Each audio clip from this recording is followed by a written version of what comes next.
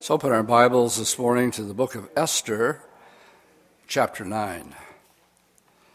And while you're turning, let me just explain why we're having a little departure from our chapter by chapter and verse by verse study through the Psalms. On Wednesday, Israel celebrated the Feast of Purim. And the day before, Prime Minister Benjamin Netanyahu spoke before our Congress. To me, it was probably one of the most powerful and eloquent messages that I've heard, at least in the political realm. And I'll comment more on that as we get into our study this morning.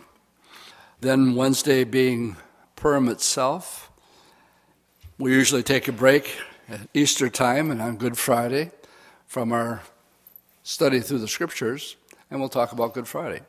Or on Easter Sunday, we'll go there.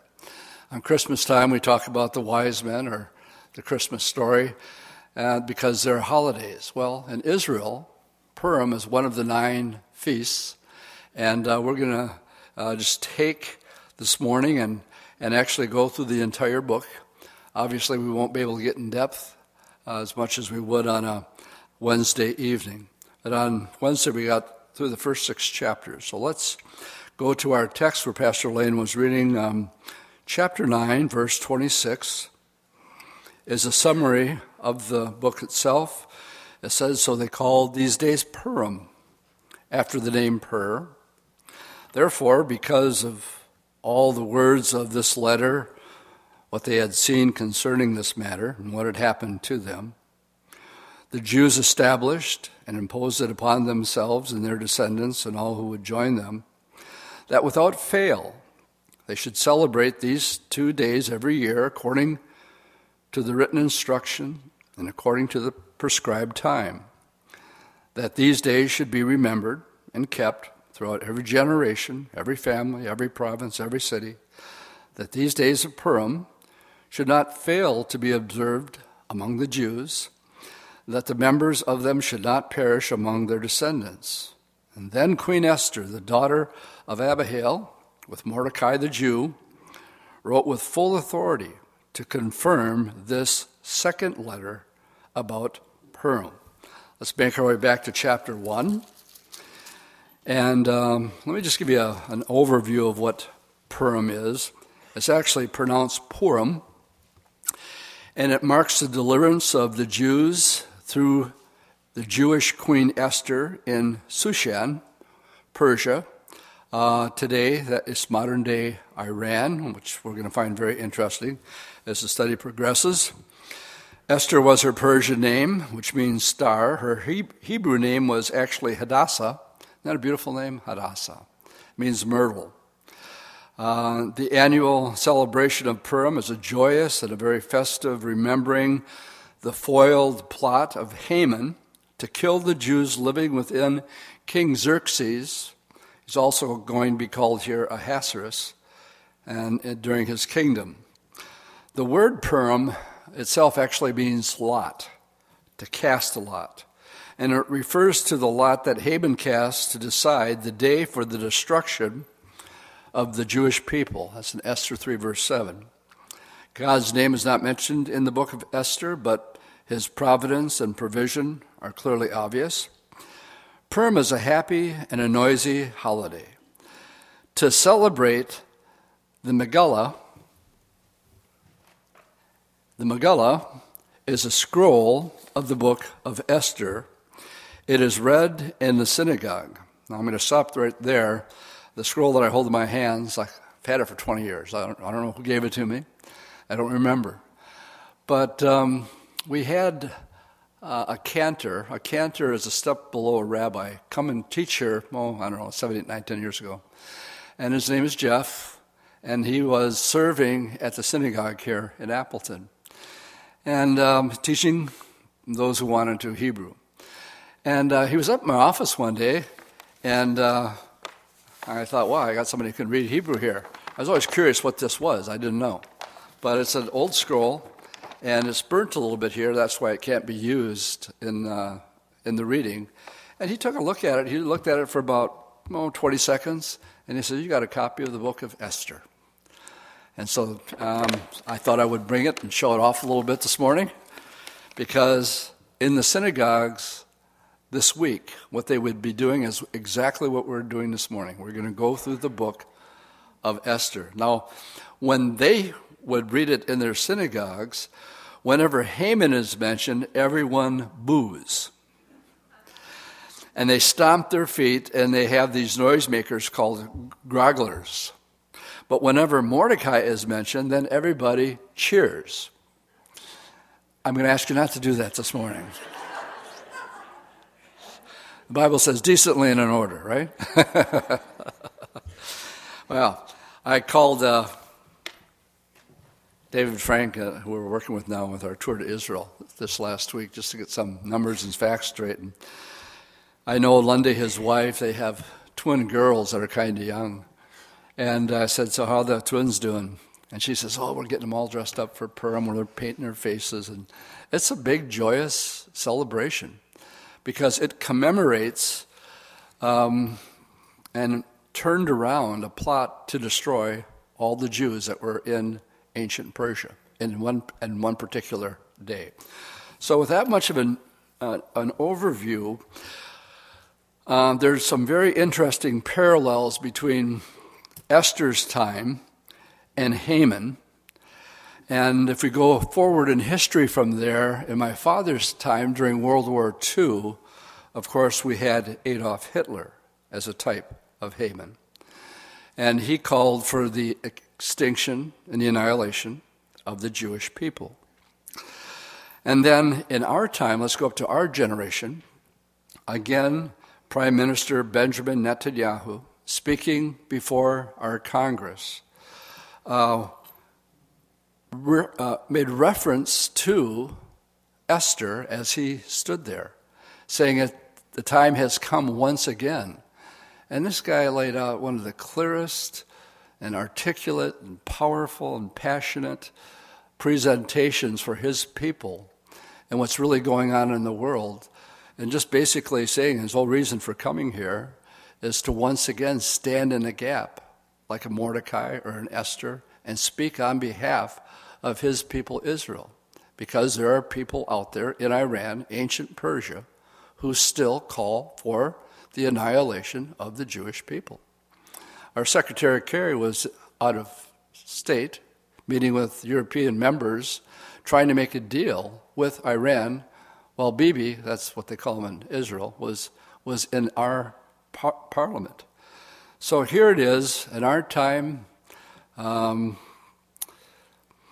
like to say, what did he say?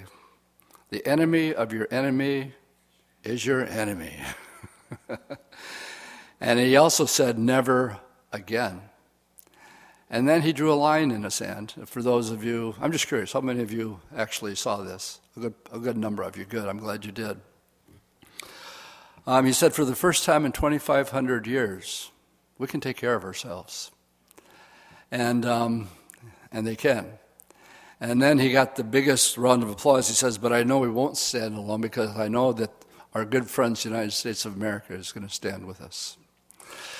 I think he was extremely gracious to President Obama. For the first 10 minutes of his speech, he spoke nothing but kind and gracious words to President Obama. I would not have been as gracious. He was completely snubbed. He said he didn't even listen to the speech. And yet, it's interesting, not having listened to the speech, he sure had a lot to say about it, or something he hadn't listened to. He was watching. But it was, of course, a direct insult, and that's just the way the Jewish people are, and this particular prime minister. But he also has to stand in the gap for his people. And again, we have in Esther's time Haman, in my dad's time Hitler, and in our time the Ayatollahs that are calling for the destruction of the nation of Israel. With that being said, let's turn to chapter 1. And I'm going to summarize the chapters as we go through. Chapter 1 primarily is an introduction. It tells us where we're at. We're in Persia. The king's name here is Ahasuerus, but That's really just a title. His real name is Xerxes. And so King Xerxes, he's called King Ahasuerus here, sort of like having a title like Caesar, Augustus Caesar. This would be the title that he had. And he was in Shushan, which is in Persia. And basically it says in verse 4 that for 180 days he's throwing this huge party, only to have the last 7 days be the culmination of it, and even making it grander and greater than the first 186. And he's flipping the bill for this whole thing. And in verse 8, he just turned everybody loose, and it says that each household could do according to each man's pleasure. And so it was a full-on party that he was having. Well, after 7 days of this drinking wine, the king decides he's going to show off his queen. Her name is Vashti, but she's having her own party. And he calls for her to come, and she refuses to be brought in before the king. Verse 12, Queen Vashti refuses to come at the king's command, brought by the eunuchs. Therefore the king was furious, and his anger burned within him. He's already had too much wine. He's hot under the collar. And but the other men from these 127 provinces says, King, we have a problem. If she doesn't come when you called her, our wives are watching what's going on here, and we're going to have this problem repeated unless you do something about it. And we got a suggestion. Our suggestion is this, that, verse 19, I think it's time to make a royal decree to go out from him, and let it be recorded in the laws of the Persians and the Medes so that it cannot be altered. Now, this is important. That verse right here is important for our study of God's word this morning. The difference between King Nebuchadnezzar and King Ahasuerus is if King Nebuchadnezzar made a command and he decided to change his mind, he had the authority to do so. He was an absolute world leader dictator. Different with the Medes and the Persians, because once he signs a law, he couldn't retract it himself. So don't let it be altered, that Vashti can't come before the king anymore and give her position to somebody else. That's basically chapter 1 of Vashti snubbing the king, and she has this decree that cannot be changed, and she's basically banished.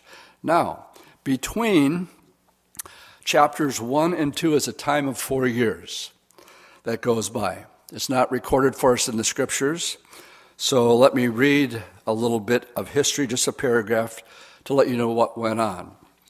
I watched the movie The 300 this week. It just happened to be on. And what I'm about to tell you is that time in history, this particular battle that took place at Theophily, is about what happened between chapters 1 and 2. So we have to turn to secular history for the campaign of Xerxes against the Greeks, since the Bible gives us no record of this campaign.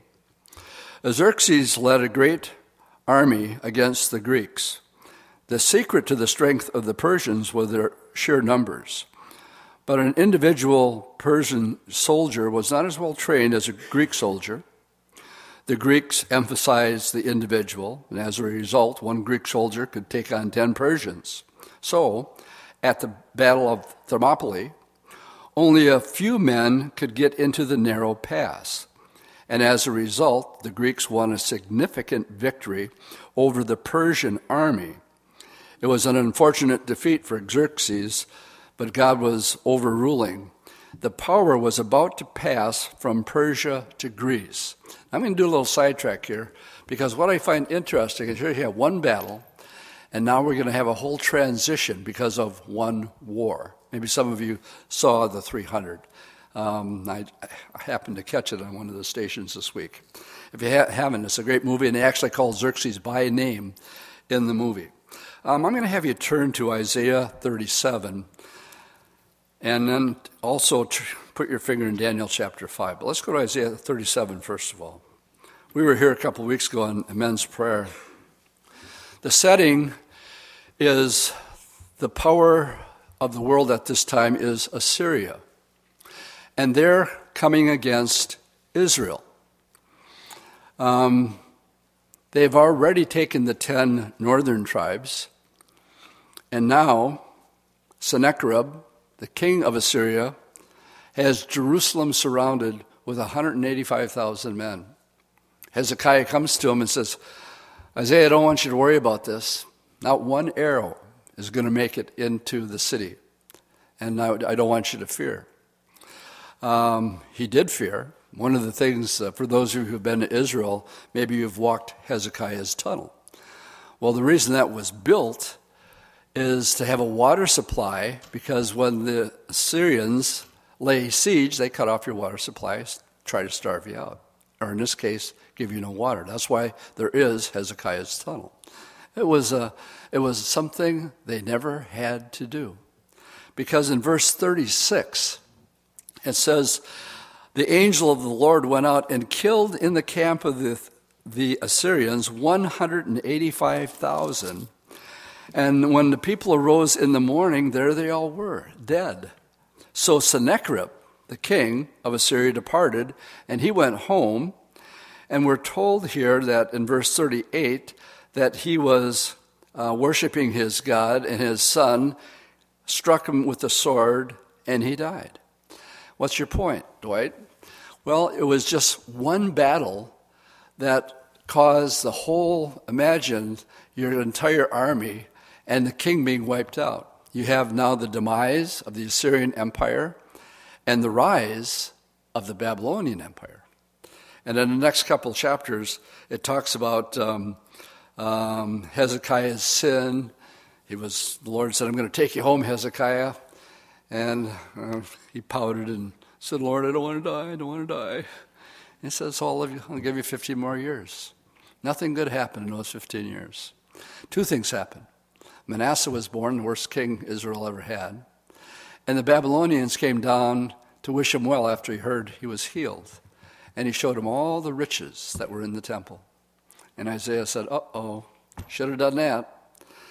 And then he prophesies in verse 39, chapter 39, and he says, because you did this, behold, the days are coming when all that is in your house and in your father's house that you've accumulated shall be given to Babylon. Nothing shall be left, says the Lord. And of course, we're talking about King Nebuchadnezzar coming against Babylon and taking Daniel. And as we're going to find out, Mordecai went at the same time.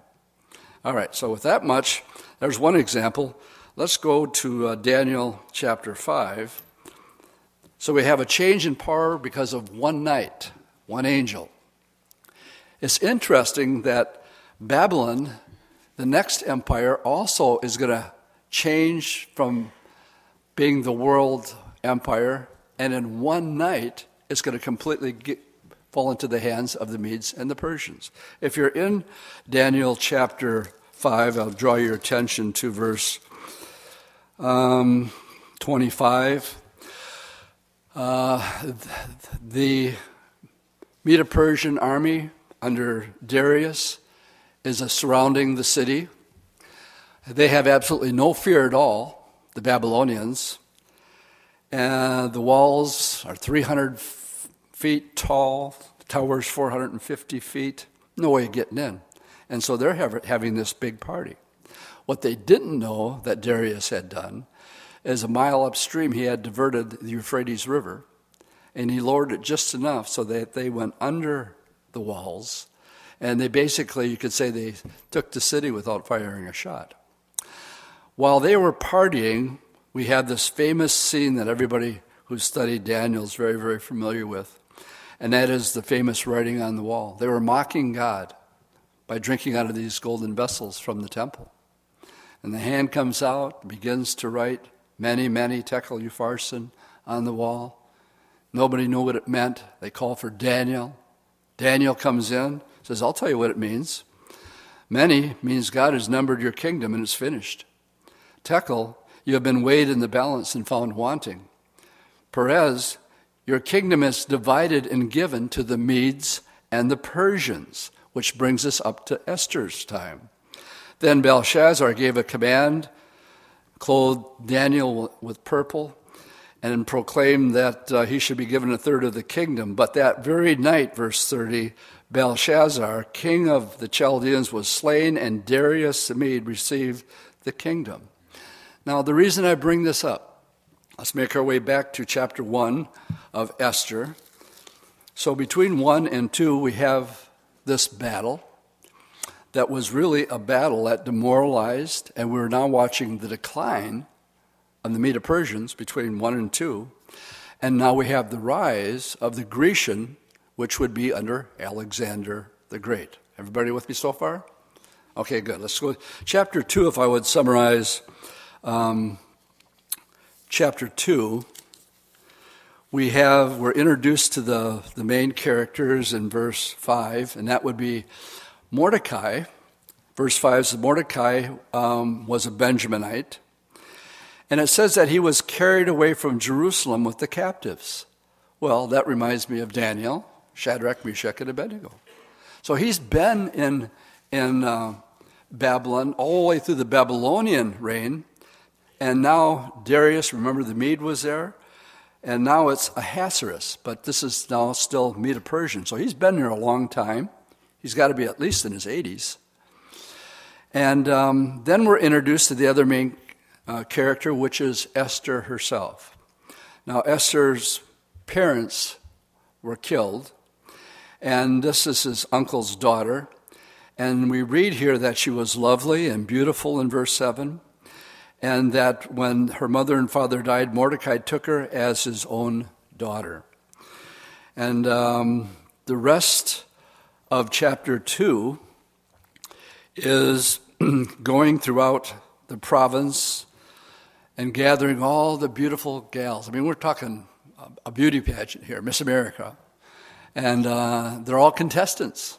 And there's only going to be one judge, and that's going to be Ahasuerus.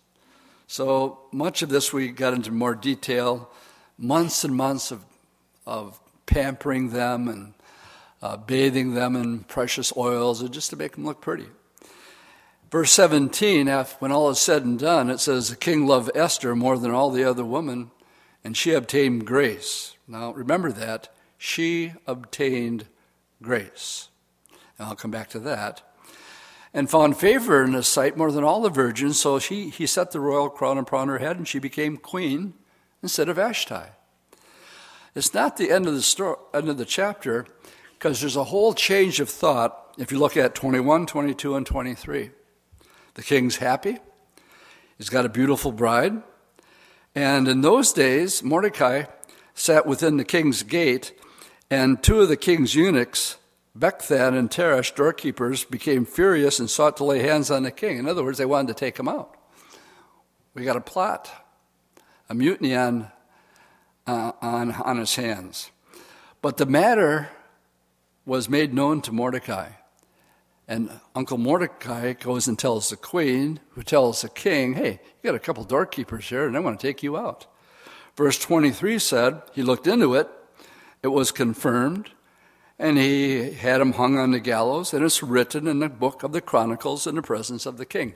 Now, this is important to remember, that this was written down, and we're going to come back to this here. Okay, number 3, we're introduced to Snidely Whiplash, otherwise known as Haman. Boo, boo. Okay, what's interesting here, it tells us his nationality. He was an Agagite, from King Agag, from the Amalekites. If you were here on Wednesday evening, we actually did a sidetrack here, went back to 1 Samuel 15.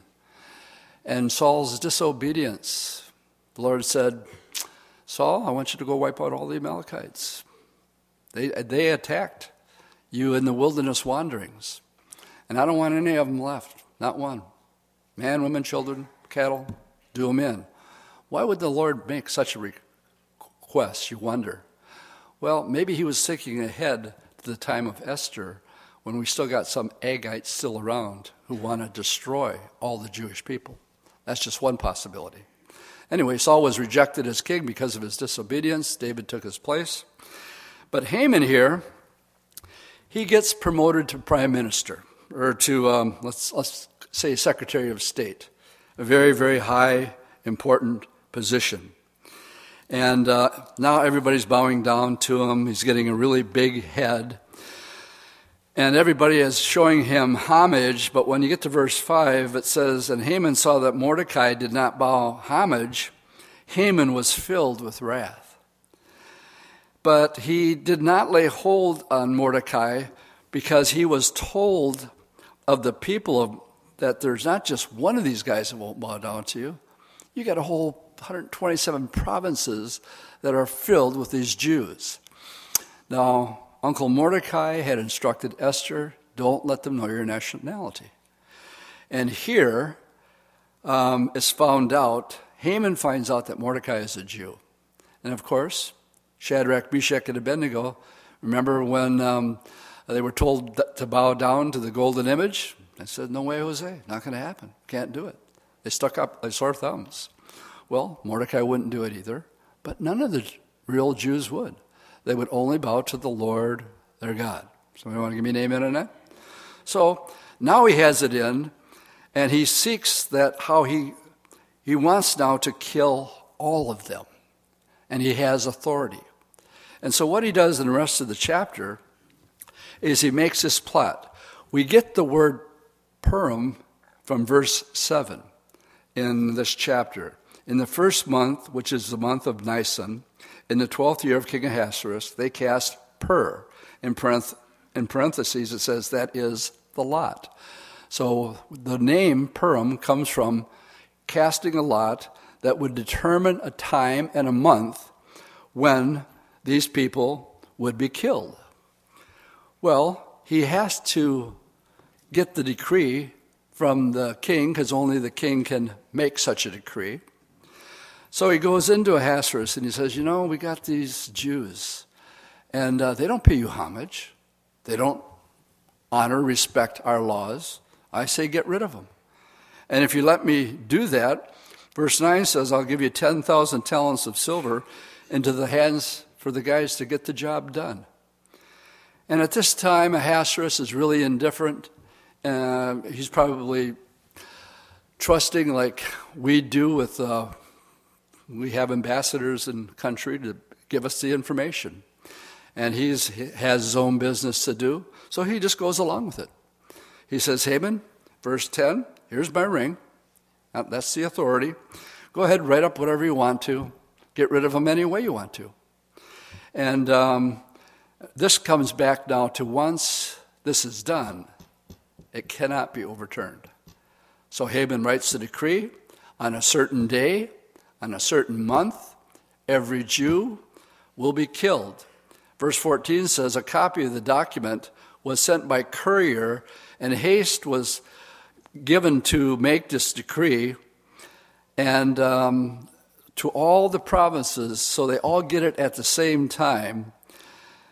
And he sat down to drink, it says, but the city of Shushan was perplexed. What's up with this? Why would he just be calling for the killing and the annihilation of all the Jews? So people just weren't getting it. All right. Chapter, I should say at this time, every Haman was not the only hater of Mordecai. Obviously, there's more going on behind the scenes here. And it should be obvious to all of us that this is satanic. Amen? So what's really going on here behind the scenes is the power of Satan himself, who really wants to, just as much as Hitler was demonic in his time, so are the Iranian clerics today, by calling for the annihilation of the Jewish people. Chapter 4 has one of the most memorable verses in the Bible. Leading up to it, Mordecai finally reads the edict for himself. And he realizes that he was the one that wouldn't bow down. And he knows that this law can't and won't be changed. It's been made. Once the law is made, it's made. It sinks in, In verse 3, he finds himself fasting, weeping, and wailing in sackcloth. And he doesn't know what to do. Esther hears about it. She tries to comfort him. But he goes to her, and he says, Esther, well, let's just read it. The edict has been given. You're the queen, and the king doesn't know that you're a Jew. It's time to come out of the closet, and we have to tell him, because you're the only hope we have. And she says, I can't. If I do that, and I go in unannounced, he hasn't called for me for the last 30 days, and I go in, and if he doesn't hold out that golden scepter, they're going to kill me. And this is what Mordecai says to her let's read it in verse 13. Then Mordecai told them to answer Esther, do not think in your heart that you will escape the king's palace any more than any other Jew. For if you remain completely silent at this time, relief and deliverance will arise for the Jews from another place. But you and your father, you will perish. Yet who knows whether you have come to the kingdom, and here it is, for such a time as this. Esther, how do you know that the Lord didn't make you so beautiful, that you would be so desirable, that one day the king is going to dismiss Vashti, and they're going to discover your beauty. The king's going to fall in love with you. And how do you know that God didn't give you that beauty? And what he's saying, he put you in this place at this time, and this is your moment for such a time as this. And Mordecai, after Esther hears this, she says, all right, I'll do it. You go tell all the people in your house to pray and fast for the next 3 days. We'll do the same here. And she says, if I perish, I perish. Mordecai went his way and did according to all that Esther had commanded him. We could really get sidetracked here with an application. But, you never know what a day is going to bring. You never know that all the circumstances in your life can't be funneling down to a certain moment and a certain time and a certain place. And the Lord says, I want to use you right now, and I've been preparing you for this moment your whole life. And you may not even know it. And for her, she gets the credit. The Feast of Purim, the little girls, when they dress them up, they dress them up to look like Esther. She could have said no, but what did Mordecai say? Well, if you say no, then the Lord will use somebody else. And they'll get the reward for doing it. Just an encouragement. Chuck always used to say, Lord, here are my plans for the day. I give you permission to interrupt them anytime you want to. And if you got something where you want to pull me out of your toolbox for any issue, then I'm available. Question, are you available today to go with the flow? Whatever might come to be instant in season, right on a spot. So here I am, Lord. I'll do it. Use me. Well, that's what she does. Chapter 5. Esther, before King Ahasuerus, is accepted. She's got to go stand before him now.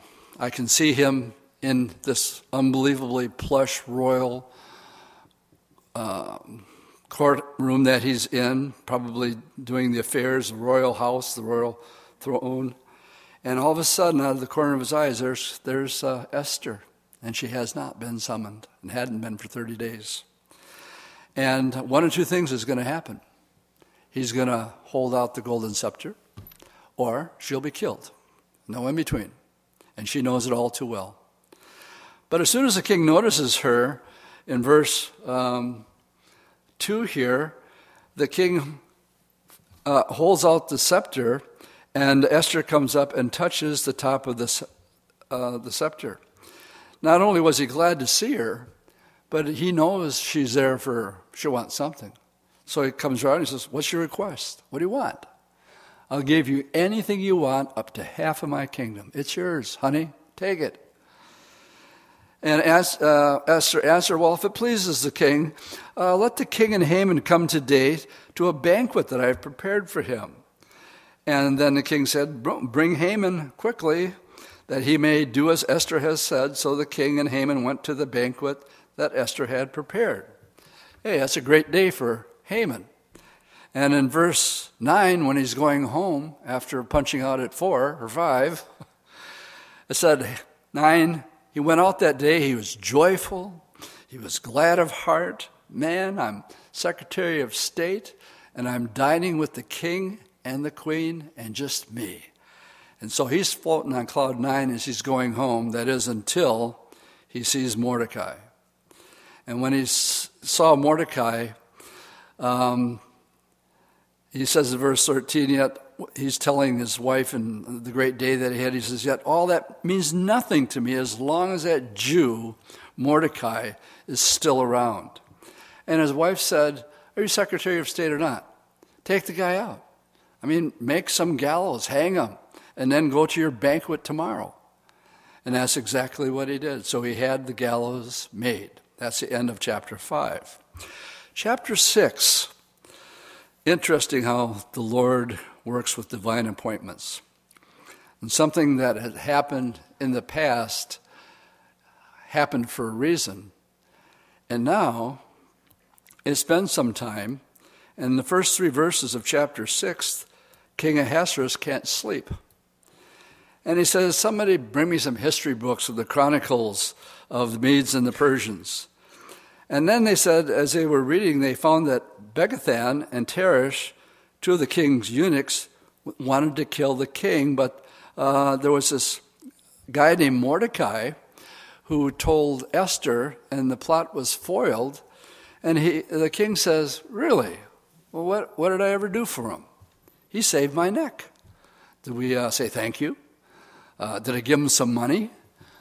Is he still around? And basically, they said in verse 3, nothing has been done for him. Well, the king says, I'm going to take care of that. Go find somebody that, see who's outside on the next door and have him come in here at once. And verse 4, that's what it says. Who's in the court? And they look out there, and the only guy out there is Haman. And they said, well, bring Haman in here. And he comes in before the king, and he says, Haman, I got a question for you. What should be done to the guy that the king wants to honor? Now, if you're Haman, what are you thinking? I'm having supper with the queen and the king. He's got me in mind, obviously. Well, this is what I think should be done. I think you should give him one of your royal robes. I think you should put it on him. I think you should get a horse, one of your horses, king, and put him on it, and take the robe and the horse and parade him around the city, and have some guy out in front saying, this is what the king's going to do to the man that he wants to honor. And he says, that sounds like a great idea, Haman.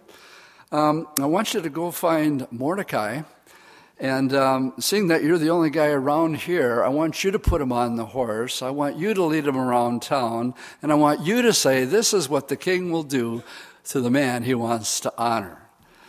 Talk about a bad day.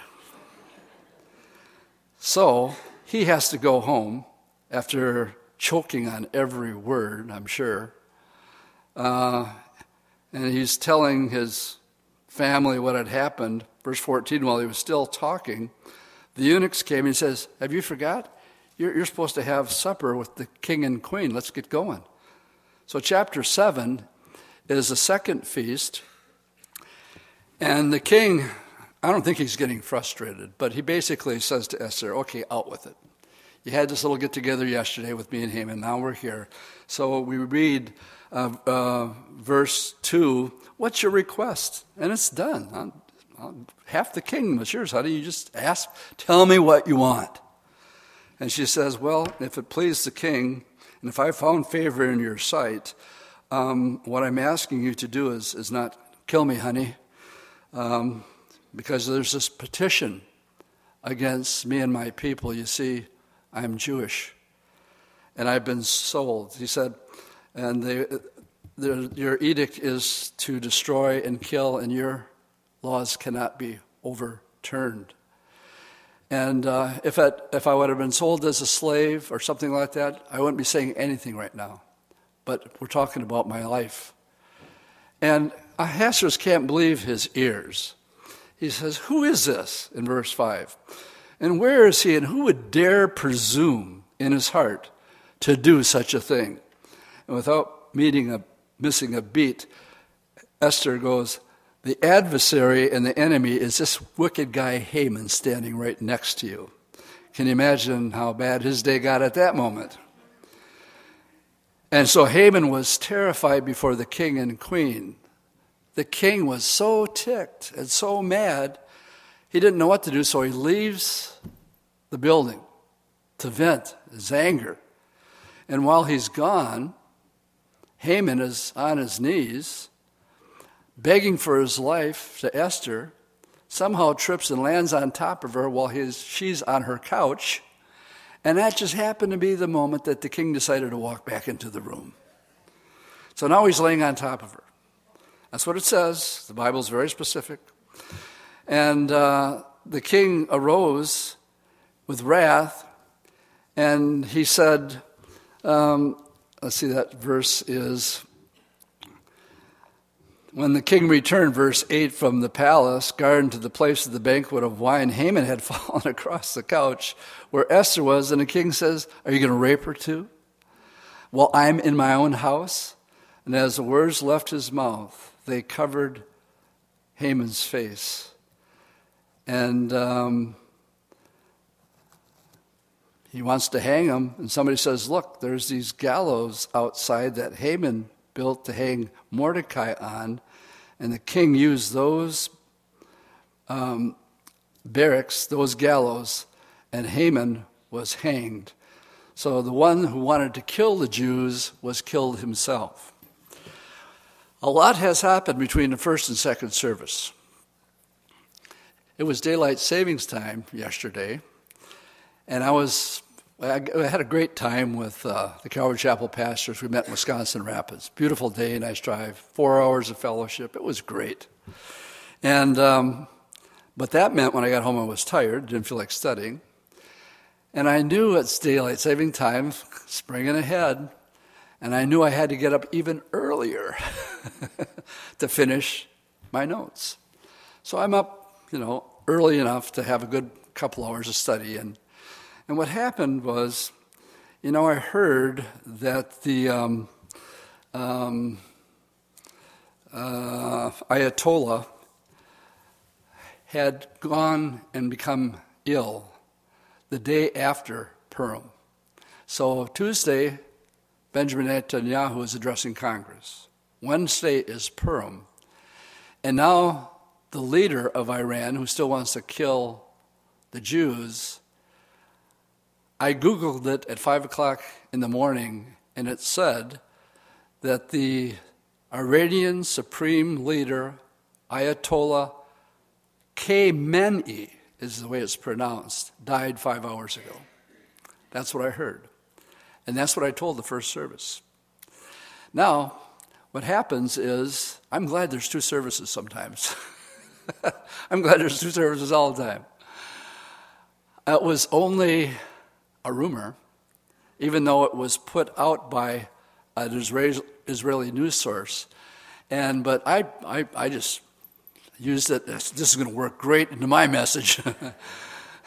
And because it's turning the tables, and instead of the Jews being killed, between services, we kept Googling it, and it came up, and they got a shot of him being alive. But his organs were shutting down a couple of days earlier. So I need to correct myself. He is not dead, as I implied in the first service. And this will be the one that gets on the internet and not the other one. I'll be called out for sure.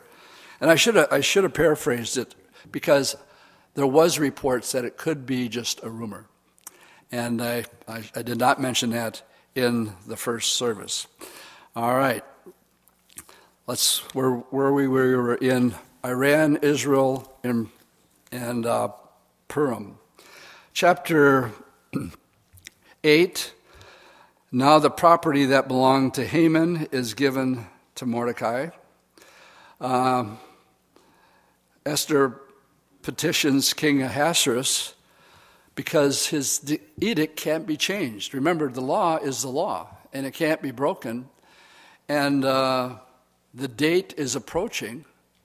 So Esther in chapter 8 basically goes in and asks for a second letter to be written.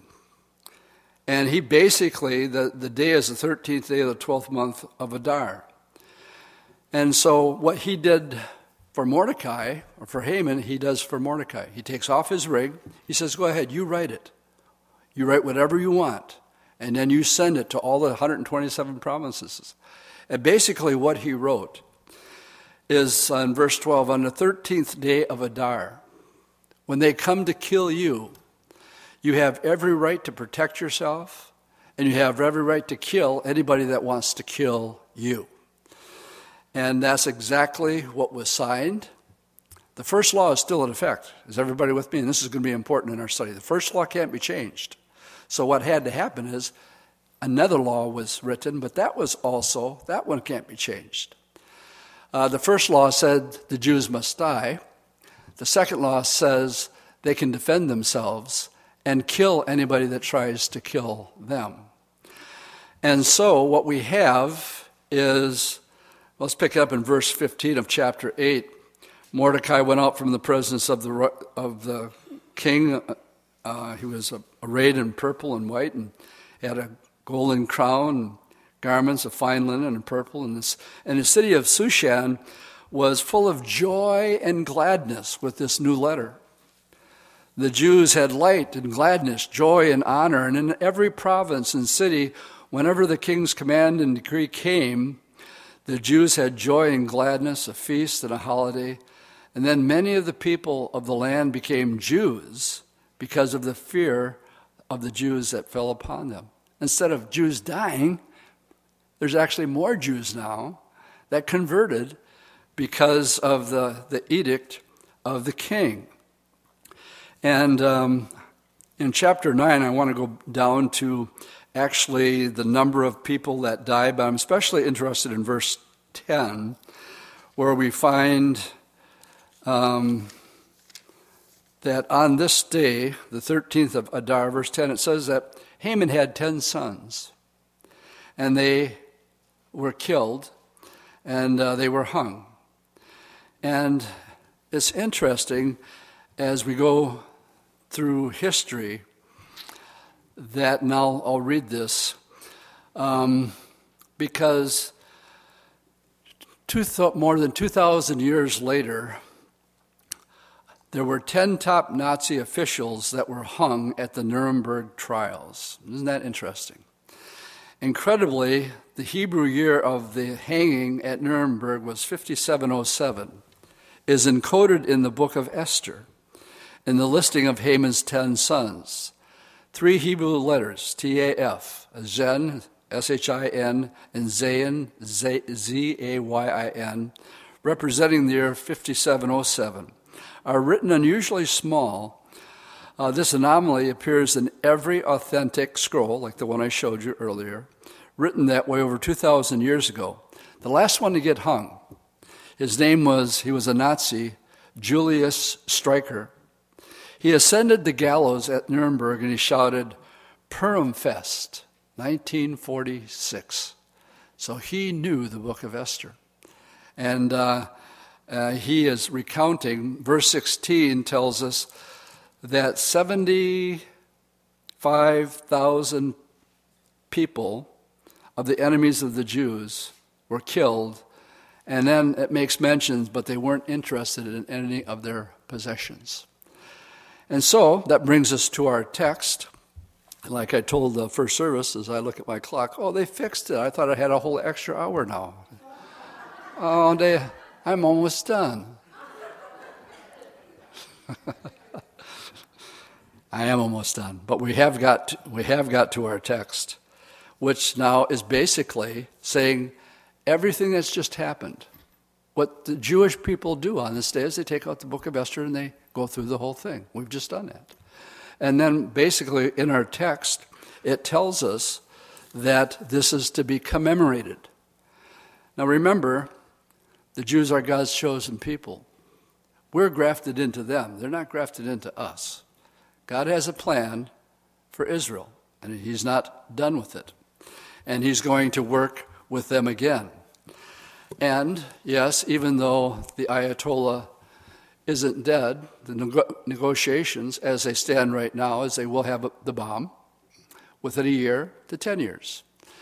This last week, Saudi Arabia is just as concerned as Israel and has allowed Israel to fly over Saudi Arabian airspace if they want to take out Iran. And if you didn't hear the speech that Bibi gave, he says, for the first time in 2,500 years, we can defend ourselves. He says, but I don't think the biggest applause during the speech, he says, but I don't think we stand alone. I think the United States of America is still Israel's friend, and they're going to stand with us. And again, I mentioned earlier, he was very, very gracious. But he also at the same time said, we remember the Holocaust. And he pointed up in the crowd. He said, you see that 91-year-old man up there? He's a Holocaust survivor. And he says, we don't forget that. It'll never happen again. And everybody knows Israel has a bomb.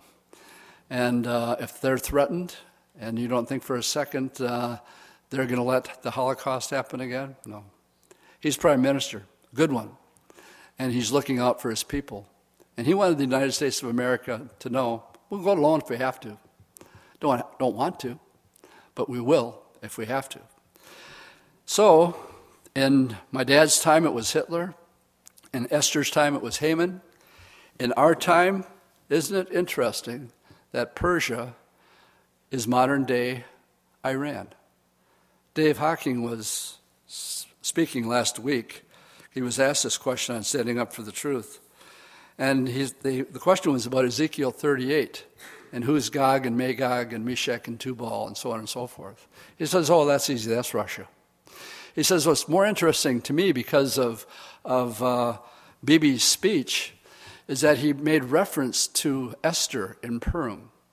And the next country that comes against and attacks Israel, we call it the Ezekiel 38 war, the first one mentioned is Iran.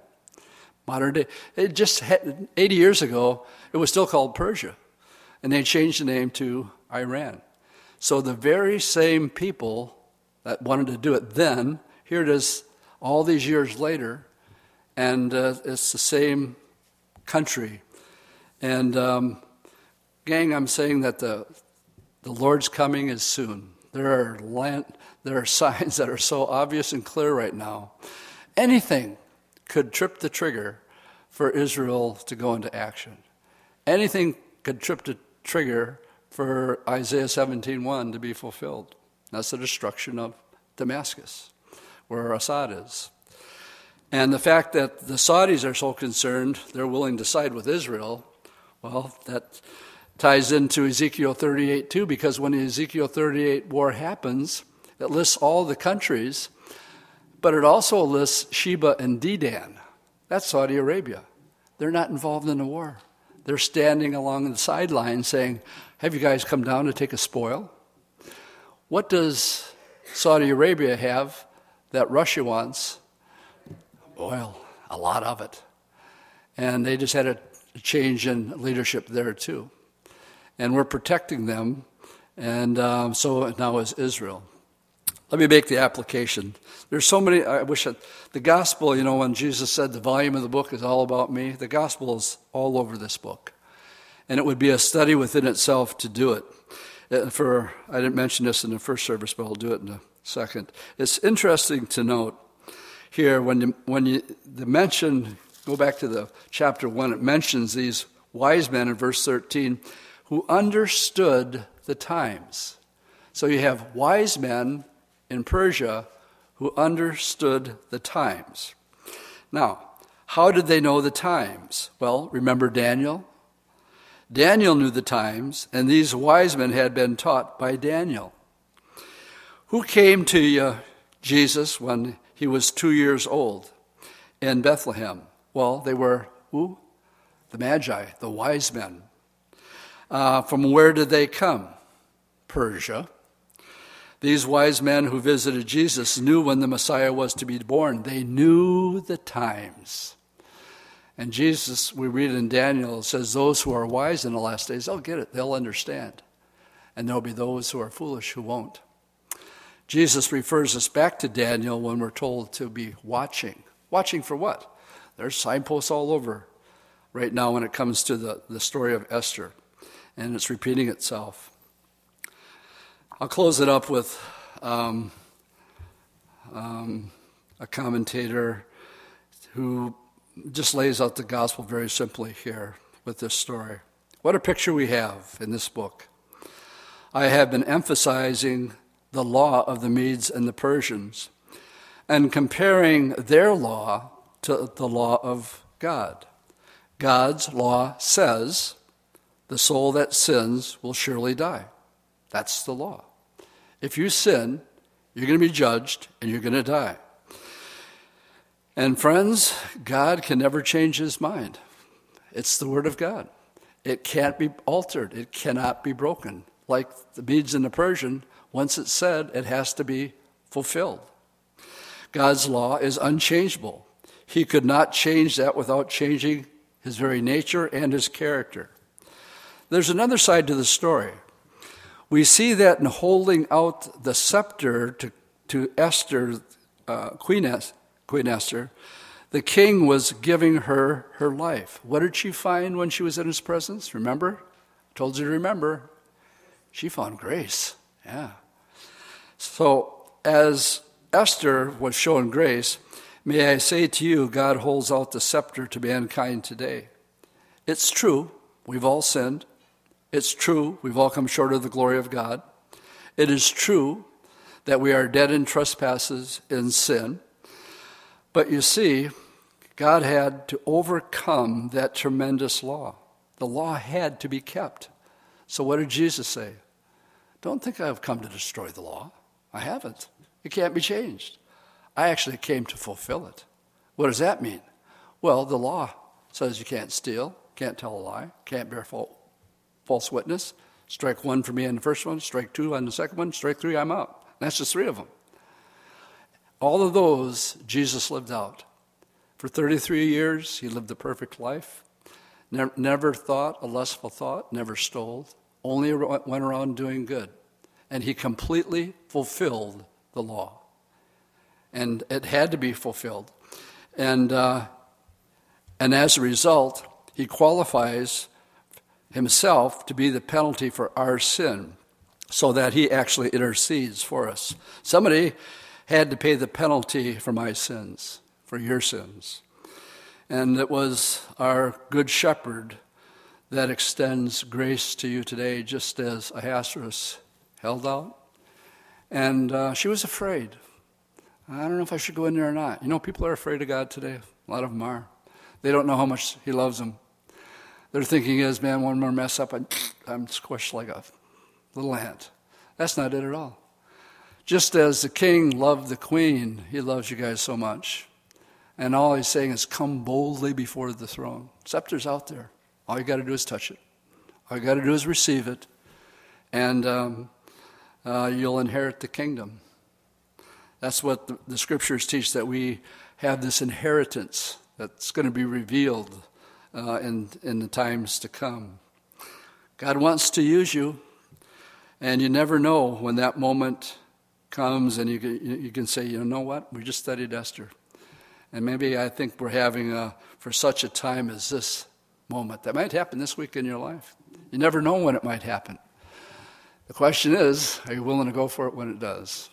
It might take some fasting, might take some prayer, all the above. But what I see here is just a willing heart. And if you have that willing heart, the Lord will be able to pull you out of that toolbox and use you. He's got his plan all worked out. And if you say no, then, like it says in the scriptures, you'll just find another person where you could get the credit for it, and on your account in heaven, where Esther gets the account here. Amen? We'll leave it at that. Let's stand and we'll close on the word of prayer this morning. Lord, thank you for the book of Esther. As the Jewish people around the world on their Sabbath are taking out the scroll and reading the story of Purim and how you turned the tables on Israel's enemy. Lord, we pray for Benjamin Netanyahu. I pray for the Jewish people. I pray for those that are enemies of the Jewish people. I pray that you'd save many of them. But those who are hell-bent on destroying your people, your word teaches us that you can turn the tables just as you turned the tables on Haman when he sought to kill Mordecai. Actually, he was hung on his own gallows. So, Lord, thank you for your word. Bless your people as we go out this week. In Jesus' name I pray. Amen.